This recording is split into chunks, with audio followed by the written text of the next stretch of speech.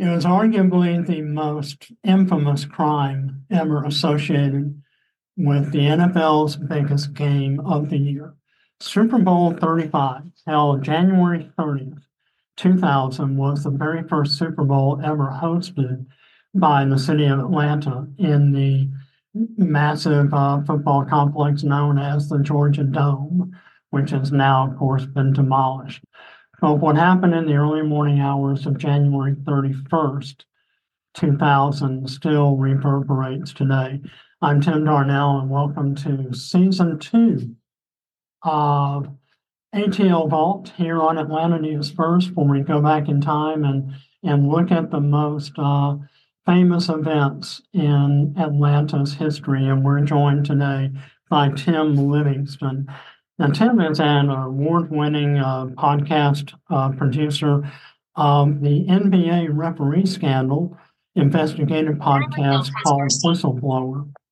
However, he has recently launched, after a 3-year investigation, a new series of podcasts on Apple Podcasts in association with Tenderfoot TV and Audacity called The Raven. On roughly around in the early morning hours of January 31st in the year 2000, Ray Lewis, who was already by then a Baltimore Ravens linebacker who was well on his way to a Hall of Fame career, was involved in an altercation outside a Buckhead nightclub called Cobalt, the Cobalt Lounge. 2 men, Richard Lawler and Jason Baker, were stabbed to death in an altercation outside that particular Buckhead establishment. 11 days after that particular crime, Ray Lewis, along with 2 other men, Joseph Sweeting and Reginald Oakley, were arrested and charged in their murder. However, Ray Lewis would go on to plead guilty to obstruction of justice, and represented by one of the most famous, well-respected criminal defense attorneys in the nation, Don Samuel and Ed Garland. He received a 1-year probation and a $250,000 fine, if I'm not mistaken, from the NFL. Less than a year later, Ray Lewis would become Super Bowl 36 MVP, as the Ravens would go on to win the NFL championship that year. His 2 associates, Joseph Sweeting and Reginald Oakley, would stand trial later that year and would be found not guilty or exonerated. Until no one to date has ever been found guilty of those 2 murders.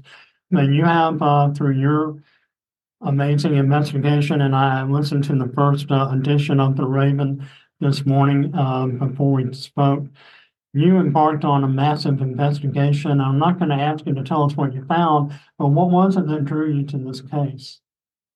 I got approached after Whistleblower by a couple documentary filmmakers who wanted to basically do a version of Whistleblower where I investigated crime, but film it.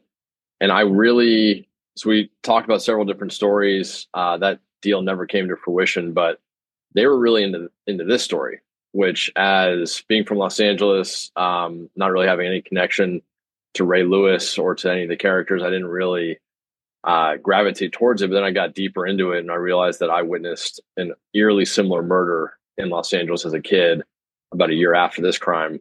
So at that point, there was this deep emotional pull to unravel this thing.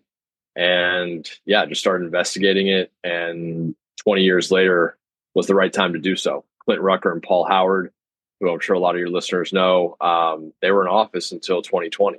And a big part of this case big part of the story is understanding the prosecution side of this case. And those guys couldn't talk until 2020. And I luckily started this podcast in 2021 and started there and got a lot of really interesting information that we unravel over the course of the show.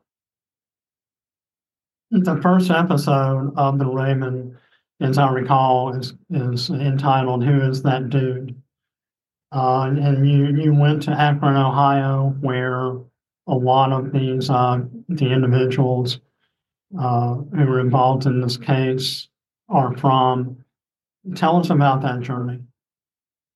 So we started in Akron because of that. What really gets lost in this story are that there was two victims, and those families and those victims never received an ounce of justice.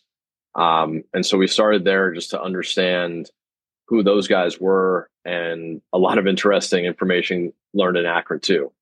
We started off with a character named Zig, who was in the Cobalt Lounge that night in Buckhead, was a part of this entire dynamic throughout the weekend between these two groups.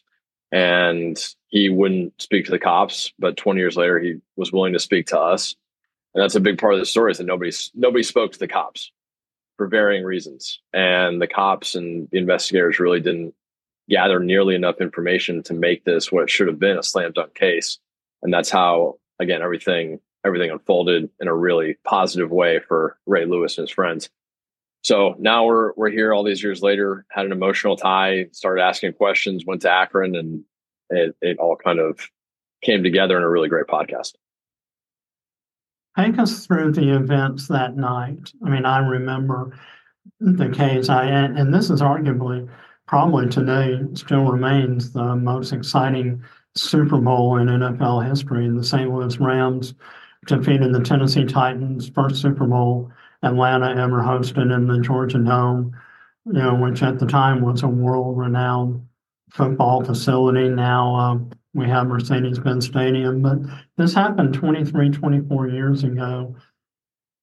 Take us through the actual events of that night and into the early morning hours of January 31st, 2000. Yeah. So there was a group from Akron that both of the victims were a part of. About 40 people from Akron, Ohio came to promote a rapper named Chino Nino, who at the time was an up-and-comer in the rap world. He had just recorded a song with Juvenile, who's a very well-known rapper. And they all came to Atlanta to promote Chino Nino. So they were in the Cobalt Lounge that night for that purpose. And then Ray Lewis's group was there just partying with Ray. And there was, as both groups were leaving, there was allegedly, I think we pretty conclusively established that a member of Ray Lewis's entourage named Reginald Oakley starts an argument between the two groups, and it continues for, again, this all happens in seconds, maybe a minute or two, but they start arguing. They start walking down the street, Ray Lewis's group towards his limo, the Akron group towards their next destination, and something happens between the two groups. There is, within a moment, and this is what we're trying to uncover in this podcast, who started it? What was that catalyst? But there was a catalyst, and the two groups started fighting. And then two members of the Akron group wound up dead with stab wounds, multiple stab wounds to vital organs. And we're trying to uncover who did the stabbing, what caused the fight. There's just a lot to uncover in this case. We started off with a ton of questions.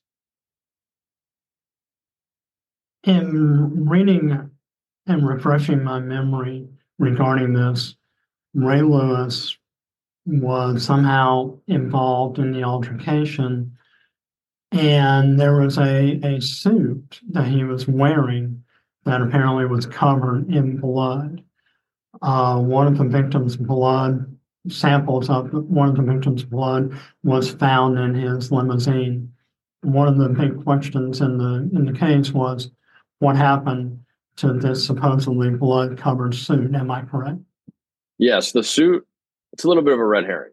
I mean, there's just so much more like this, the disappearing suit, which Ray Lewis's attorney years later in an interview with CNN claimed was just at the cleaners. We don't think that's true. That suit it's certainly interesting, but there are so many bigger pieces of this story. As we dug into it, the suit became a really, really small thing, which I think gives you an idea of, if you do know about this story, then you probably know about the suit. And hopefully it's enticing to hear that the suit, by the end of it, you're like, who cares about the suit? What did you learn about Atlanta when you were doing your research? You said you're from Los Angeles and wasn't familiar with it. What did you learn about the city? A lot. I think it's really interesting, just in general, cities trying to get people to move there. right? A city is a business in and of itself. They're trying to expand that business. And Atlanta in this time, late not really throughout the 90s and early 2000s, was trying to boom as a city. And obviously there's a lot of great things in Atlanta. It's the biggest, most, there's the biggest city in the Southeast. There's a lot of things that would entice a lot of people to move to Atlanta. I think are doing so currently. But yeah, the branding part of like just a city and how a city wants to brand itself, right? So Atlanta was trying to brand itself as this up and coming city. It's a great place to live, and there's fun events. There's the Super Bowl. There's the Olympics. Like that's it seemed like Atlanta was very much trying to establish itself. And then at the Olympics, the 1996 Olympic Park bombing, and then fast forward to 2000, there's a double homicide in Buckhead. It really, I think, affected the morale, maybe just for a short time. Like I think 20 years later, I know Atlanta's more than rebounded, but I think they were just two gut punches to this up and coming city at these two huge events. So yeah, I've learned a lot about Atlanta. I think it's really interesting. I think the city today is great and a place where everybody should want to live. But at this time, and we do get into the system, the Paul Howard's office, the police department at that time was a mess. So we get into a lot of stuff. Like the city's bones it was still a very young city. Like if you look at how the detectives were, like one detective on duty at all times in the city of Atlanta. That's one thing we learned. Like there was, after the Super Bowl, all these people come to your city, hundreds of thousands of people descend upon your city. You have one homicide detective working morning hours after. And that was common. That was just something that Mike Smith and his department thought was enough for a city of Atlanta's size. So there's a lot of really interesting things. And Atlanta is definitely a big character in the story. Tell me a little bit about Paul Howard. Now, he was a DA in Fulton County for many years, ran for reelection, was reelected several times, but in 2020, he was ousted by a former assistant DA who worked for him, Bonnie Willis. Bonnie Willis is now obviously pursuing a number of huge high-profile crime or trials. One that we're covering here in Atlanta regarding rapper Young Thug and the YSL alleged gang, and the other, of course, which everyone knows about, her indictment of former President Donald Trump. Tell me about her predecessor. Paul Howard is a really interesting character in the story. He was the district attorney, so he was a bureaucrat, he was a politician, but he was a former trial lawyer, former prosecutor. And so after years, many, many years of not trying a case, he put himself as lead chair in this case. And unfortunately, that did not work out well. He was going up against Don Samuel, Steve Sadow, who's defending Donald Trump, Bruce Harvey, and a number of other very talented defense attorneys. And Paul Howard got absolutely owned on every single major part of this trial. So unfortunately, I think Paul Howard was a politician, and I don't mean that in a positive way. And so you probably know more about his reign as Atlanta's district attorney than I do. But after learning about how he handled this case and led this case, it was, I think it's going to be pretty disheartening for Atlanta listeners. Now, the victim's family, Richard Lawler and the family of Richard Lawler and Jason Baker, you talked to Richard Lawler's brother. They believe Ray Lewis got away with murder. What do you think? I think I would love to answer that question a day before our second episode drops, but your listeners are going to have to hang on for the entire ride. I think in this podcast, we give the audience, by the time you listen to the seventh episode, I think you will have enough information to really understand what happened in this case. There will still be questions, many of which Ray himself has to answer, but I think you will understand every single facet of this story, from the murders themselves to a bungled investigation to an even more bungled courtroom trial. So with that being said, I think a lot of questions will be answered, with a lot of good questions still remaining by the time we get to the end of this thing. And Ray Lewis as a character is somebody who, if you have an idea, I don't believe the Lawlers are correct, but Ray is certainly a layered character by the end of this story. With his plea deal, am I correct in saying he did accept a plea deal for obstruction of justice? Do you think there's any portions of that agreement that prohibit him from speaking on this in a more public or thorough forum? So I don't think the misdemeanor plea really affected that. I mean, he did separate deals with both of the victims' families. I know he had cash settlements with the Bakers and the Lawlers, or Richard Lawler's wife, or excuse me, the mother of his future child. So I think as part of all those agreements and part of this whole thing, Ray's PR strategy was just to be quiet. I don't think there was a lot of stuff that, despite Ray not being somebody who, let me choose my words carefully here. I think Ray is the victim in some ways in this story. And I think Ray is guilty of some things in this story. But when it comes to him as a character, that's the beauty of this story, is that you get all those layers and you get somebody where by the end of it, I think the world's just going to hear from him and hear what he's got to say.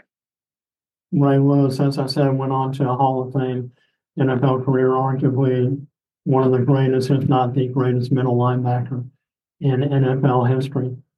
Final question: do you think anyone will ever be brought to justice for these two homicides that occurred more than 20 years ago this month? I don't think so. And I think that's more of a statute of limitations question. What I'm hoping to achieve with this podcast is to give the victims' families all the answers that they haven't had. Because like you said in that first episode, Richard Lawler's aunt, who was at the trial every single day and who everybody in the family considered the family expert, she thinks and thought and thinks that Ray Lewis is clearly the murderer, the one who killed her nephew. And there was two victims in this case, so there's a lot of questions about who killed who. But we pretty conclusively conclude that Ray Lewis did not kill Richard Lawler. And so the families have been had this truth in their head for all this time. And I hope that by the time we're done presenting all the evidence that we're going to present, they have a really clear idea of what happened to Richard and Jason, and that they get that closure. Tim Livingston is the host of a new series, a podcast called The Raven. Now, tell me how many episodes there are and where can people listen to The Raven? You can listen to Raven on Apple Podcasts, Spotify, or wherever you get your podcasts. There's going to be 7 core episodes of the series with additional, probably 3 to 4 additional bonus episodes coming shortly after. And yeah, listen to it wherever you get your podcasts. Now, what is the timetable? As of the time we're talking this morning, there are 2 episodes out. What is the time what's the schedule for release? We release episodes every Friday. So you can get an episode ahead of time if you're a Tenderfoot Plus subscriber. Otherwise, they release weekly every Friday. You can get a little bit ahead with Tenderfoot Plus. But for the next 6 weeks, they'll be releasing Friday. Well, this is Tim Livingston, host of the Raven podcast, regarding one of the most famous crimes, arguably the most famous crime ever associated with the NFL championship game, the worldwide phenomenon known as the Super Bowl, regarding Ray Lewis and the double homicide that occurred only hours after Super Bowl 35 held here in Atlanta. Thanks for Tim Livingston for joining us. And also, we encourage all of you to listen not only to The Raven on Apple Podcasts, Spotify, and wherever else you get your podcasts, but also Season 2, ATLVault, also on Spotify, Amazon Music, Apple Podcasts, wherever you listen to your podcasts. Thanks for listening to this edition of ATLVault here on Atlanta News First. Awesome. Thank you, Tim. It was nice meeting you.